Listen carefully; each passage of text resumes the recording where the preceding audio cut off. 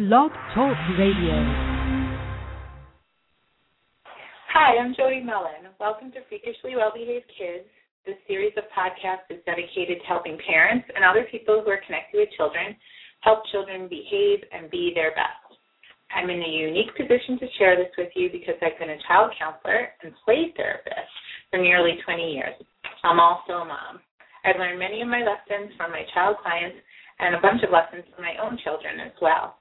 This has informed my parenting as well as the parent coaching that I do as part of my clinical practice. I recognize in working with thousands of children and parents that there are some simple principles for parenting. I will cover more than 20 principles for blissful parenting so you too can have freakishly well-behaved kids. These principles are simple and life-altering. They will change and enhance the relationships you have with children. They'll impact how your children behave and how you feel about yourself around children, improving your overall parenting esteem. In this podcast, I'll talk about a specific principle or lesson and how you can apply it. There will be special guests that will further our conversations about parenting and children. You'll want to stay tuned for my upcoming book, Blissful Parenting, and check out my website, www.integrativecounseling.us. And follow me on Twitter at Dr. Jody Mullen.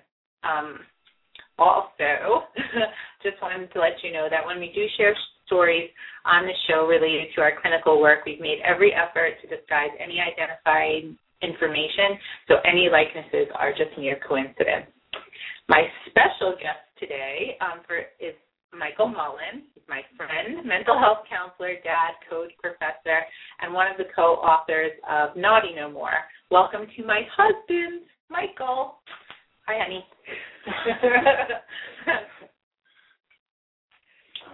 So today we're going to talk about Naughty No More, which is a book that we've written with our children. It just came out about a week ago, and we're pretty excited about it. We did invite our children to join us on today's show, but they declined. So they're really hard. I had to go through their manager and, whatever. It didn't exactly work out.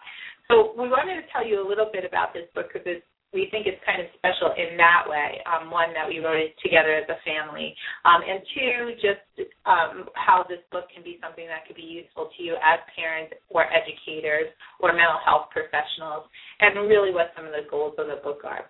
So we're going to start just by talking about the idea behind the book and sort of walk you a little bit through our process, but see if we can help you come up with ideas about what you can do with your kids, whether they're your own or in your classroom or kids that you are somewhat other ways connected to that, come from our creation. So why don't we just start off, Michael, with talking about what some of the ideas behind the book are and how it came to be. Do you want to get us started with that?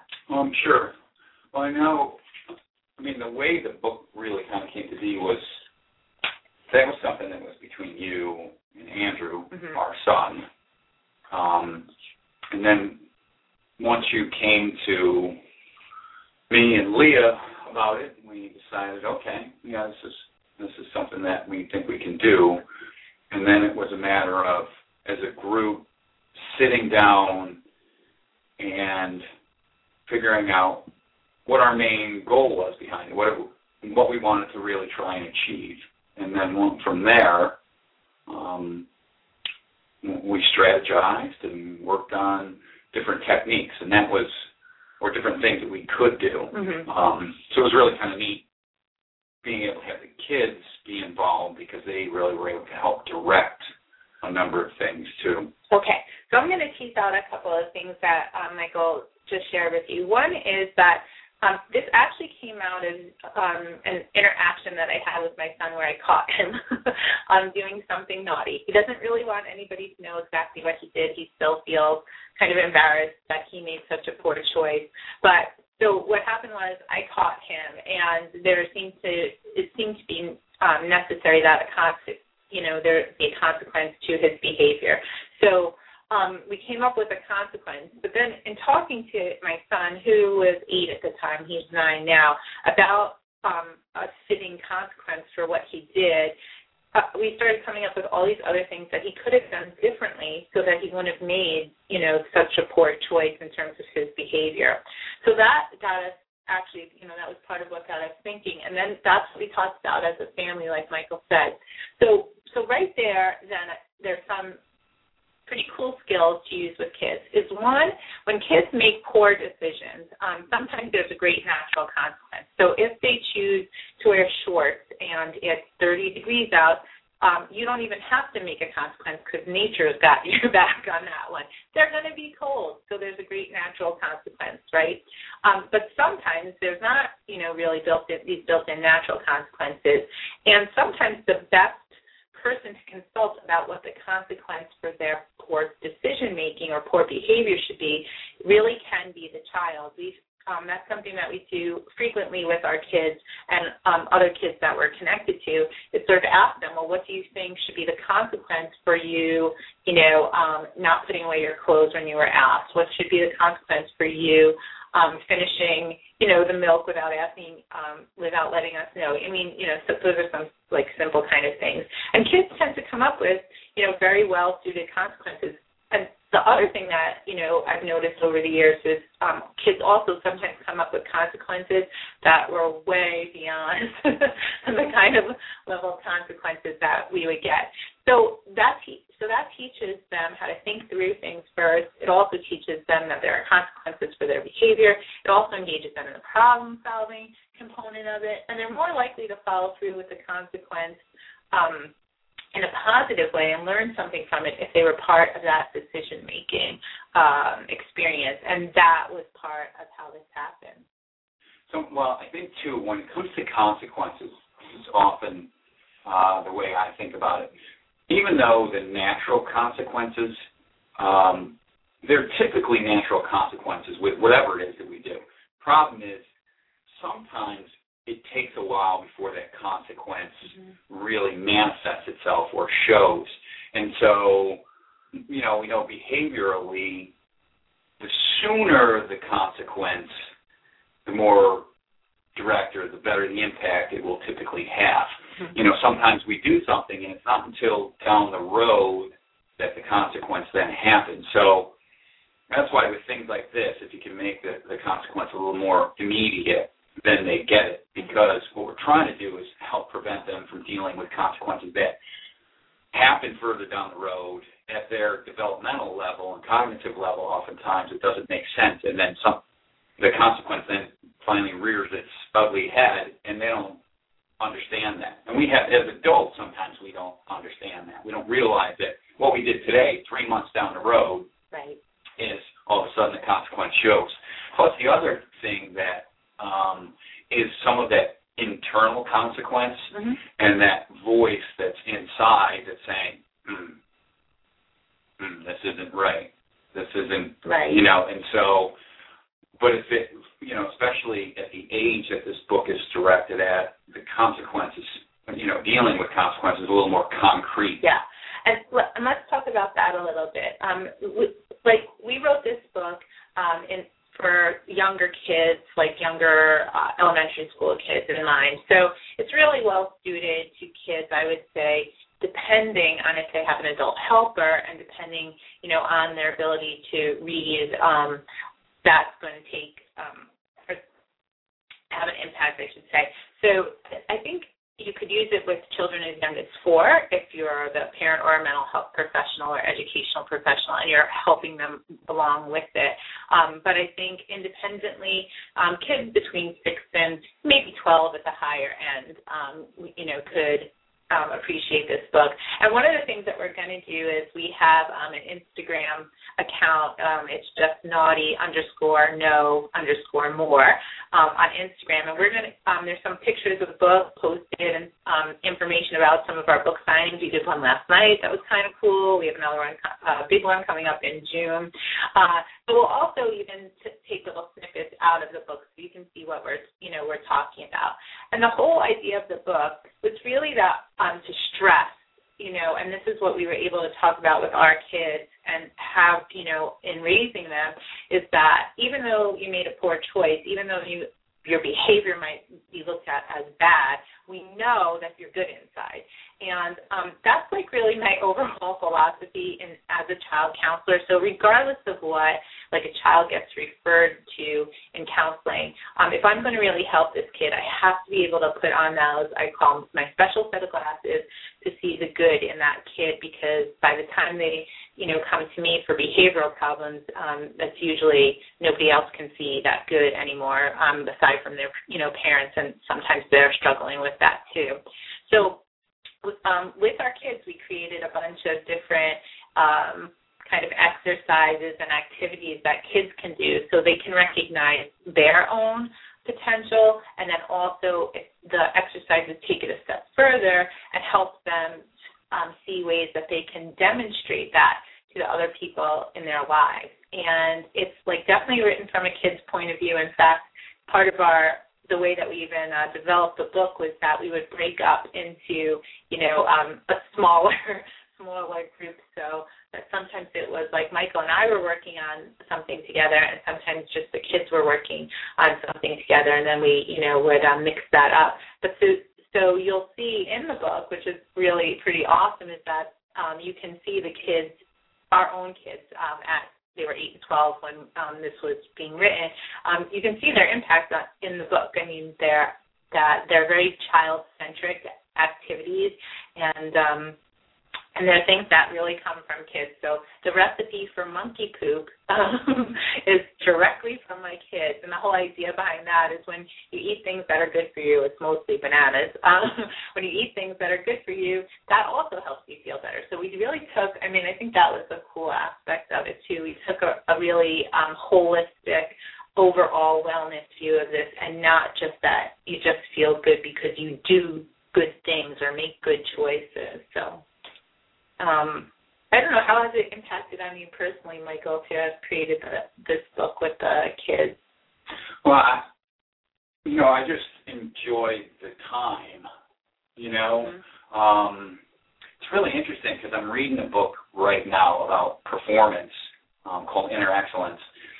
And what I really love about it is he talks about sometimes when we focus on the outcome, we lose sight, and it creates anxiety for us. And if we want to perform at our highest level, no matter what that is, even as a parent, we're much better suited focusing on the process and being in the moment mm-hmm. and enjoying it. So, as I reflect back, I just really enjoyed the time to be able to work on something with each of the kids, mm-hmm. To have something, in that manner, and then our weekly group time, because we used to meet every Sunday evening. We made a weekly meeting to strategize, okay, what was the goals for the week, and then who was going to work on those particular goals. And so in some ways I miss that. Mm-hmm. I just miss the process of doing that. And so because it created structured family time. Yeah. And that's something nice because we get to interact, and we're all positively moving forward as a group and as individuals. Well, I'm really glad that you bring that up, because like the next question I was going to ask you is, how is this connected to your ideas about parenting? But I think before you answer that, that's one of the things that I think is also really pretty awesome about this book is that, in creating it, it really helps clarify and crystallize some of what I think is most important, about parenting and family. But I think even in doing the book, and this was some of we test marketed it on a bunch of our friends who have children in the age group we were just talking about that it's appropriate for.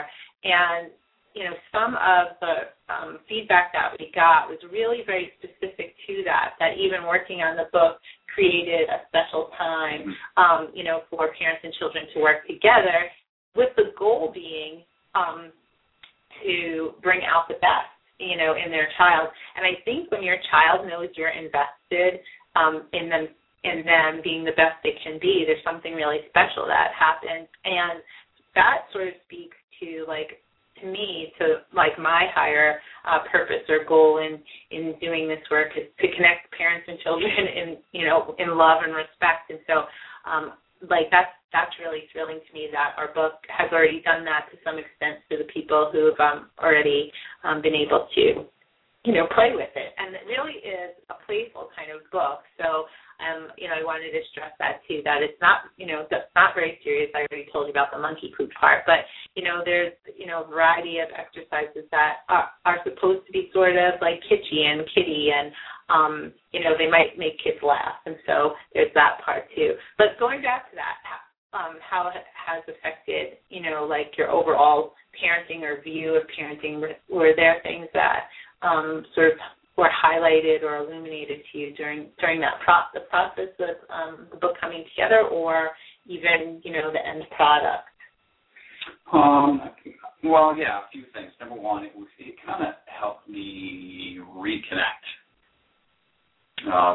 with both of our kids, and because they're different, in some different ways, and so that was nice. And then it also reminded me that, I need to be patient. I need to be able to give them room and space to grow on their own, and they're going to do it in themselves. And then plus the other thing, too, is to trust that I think the work that we've done as parents is going to show itself, and trust that they are going to be, that they will make good decisions. They'll make some poor ones, but that they'll learn from those, and that, they'll make adjustments from that. Mm-hmm. So that's what, because, I coach our son in basketball. I've coached basketball for a number of years at a number of different levels, but now I've been coaching him. And that's a future show, by the way. We're going to talk about coaching youth. So. Yeah, and so it's reminded me that, I had a conversation with him the other day, because sometimes it seems as though when he's playing, he's a little tentative, or he's looking at me because he's worried about what I'm thinking. And I finally told him, I said, look, when you're out there, you got to play. You just got to forget about, me, mm-hmm. and just play. Do what you need to do. Afterwards, we can break down and look at, okay, what, are there things that you could have done differently, or just, but when you're out there, just, follow what you know, do what you've been doing, and trust that it'll work out. If it doesn't, then we'll go from there. So some of it is just being patient and trusting, that they'll figure some of this out. And that's really hard to do at times as a parent. Yeah. Because we can't, sometimes it's that perfectionist bug. And that gets in the way. Yeah. That's really can be problematic, because we want our kids to be perfect, because we think, well, if they're not, then, that's a reflection on us. And that's not necessarily the case, because, none of us are perfect. Yeah. And we've talked about that. There's a couple of archived podcasts where, for Freakishly Well Behaved Kids, where we've talked about that before. It's like, to really be consistent with, your expectations of yourself, and let some of that go, as well as with your kids. So I just broke out the table of contents here for us to look at. And is there a particular, favorite activity or page that you had in terms of working on that either you worked on? Because some of the activities are totally created by the kids. We just finessed them a little bit. But was there something that was your favorite or stands out to you as maybe one of the most helpful? Or I don't know. I like so many of them for different reasons. Okay. Well, do your best to just pick out maybe your top one or two.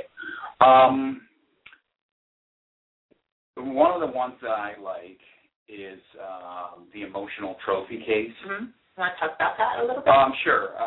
So the emotional trophy case is, and it can be used in a number of different ways. You can either create a scrapbook, or you create a little box that the child gets to decorate and create and make it their own. And then after they create it or make it, then what they do is they put those things in there that they're tremendously proud of, or things that have had an impact on them. So it could be anything as simple as a birthday card from someone that, means something to them, or there was something important that was written, or it could be an award that they got at school.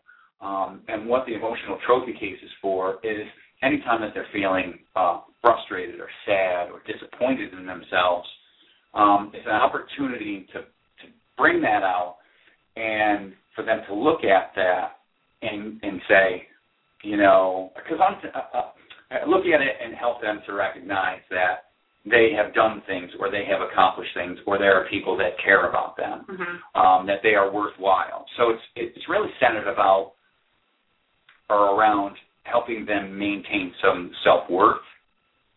And because I feel like there are times where we get that conversation in our head when we make a mistake or we do poorly on something. I suck.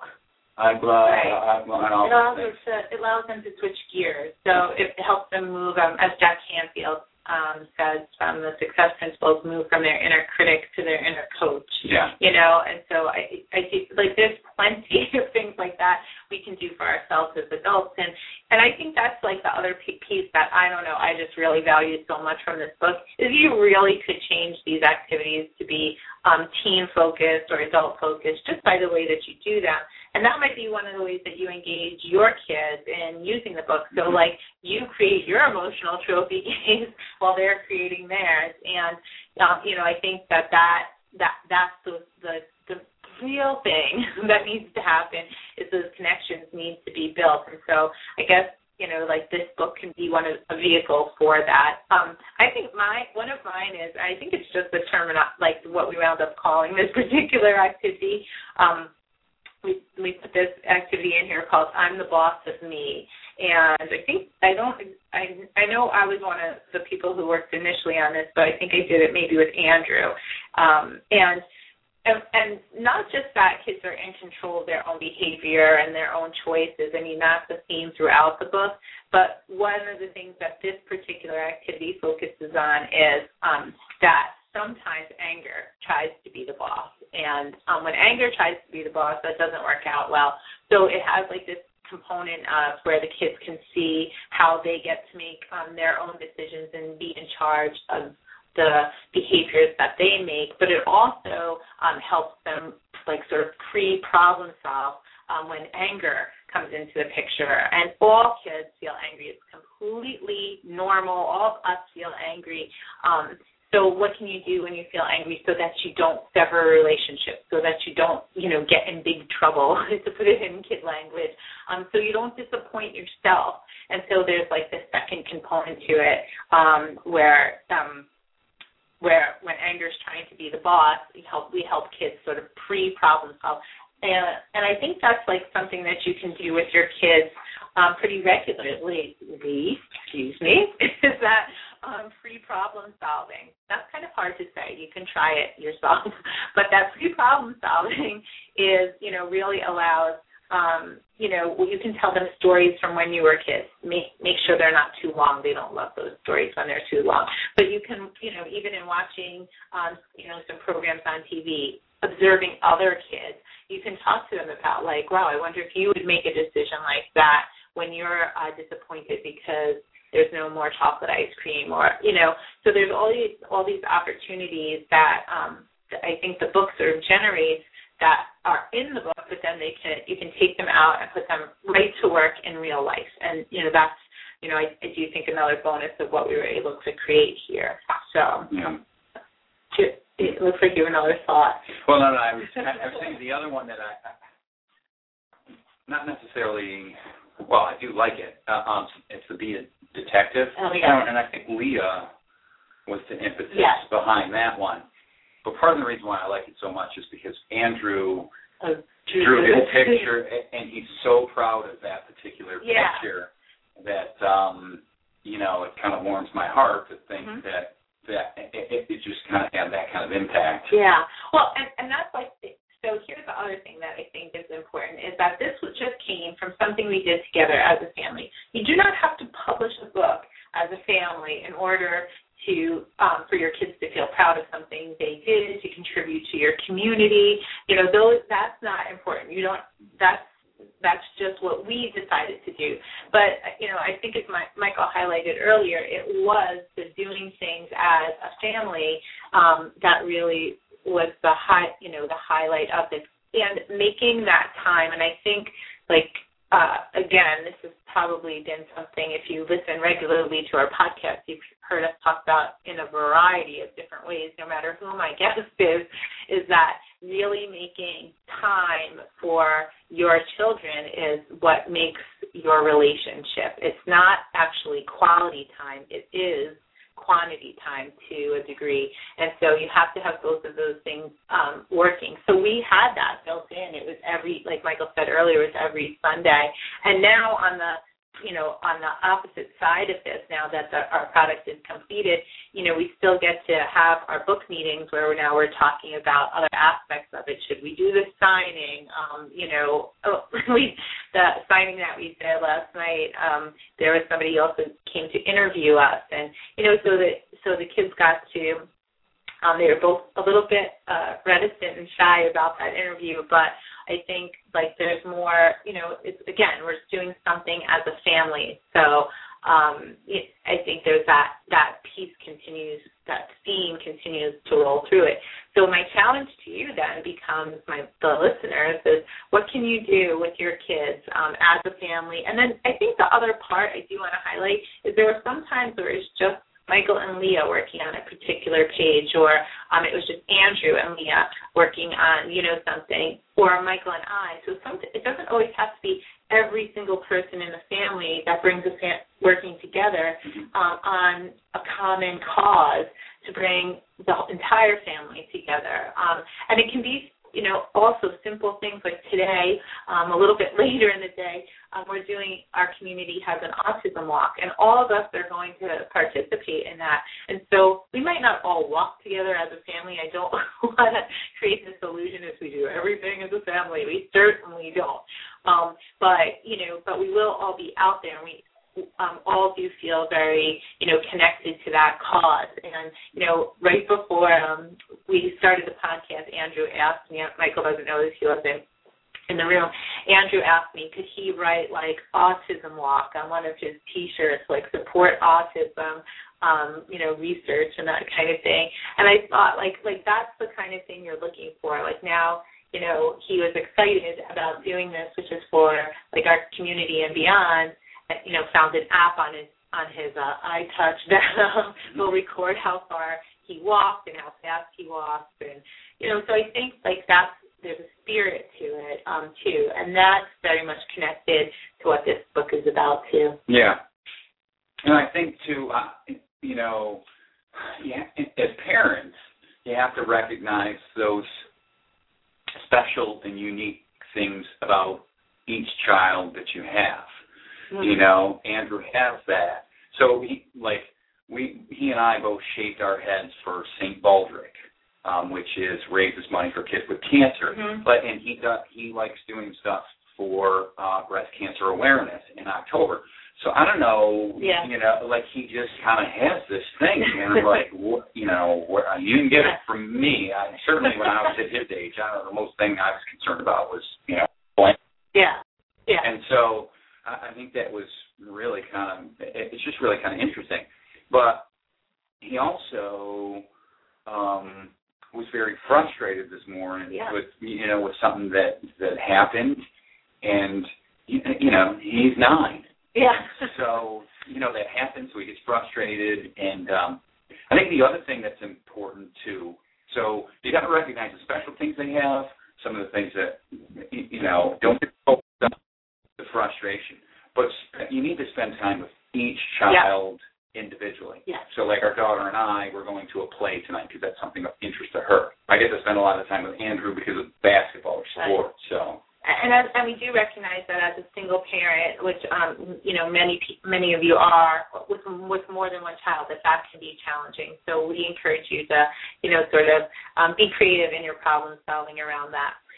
we're almost out of time, and I just wanted to remind you that if you are interested in Naughty No More, to check us out on Instagram, where you'll find out what we're up to, and we'll give you some sneak peeks too. Maybe we'll show you some of those activities through our pictures, and you get to know us a little bit better. And that's just Instagram at naughty_no_more. Also, if you're interested too, you can follow me on Twitter, and that's just Dr. Jody Mullen on Twitter. So thank you so much for joining us and listening to what we're up to as a family, and we look forward to being able to have you connect better with your children. Good luck, and thank you.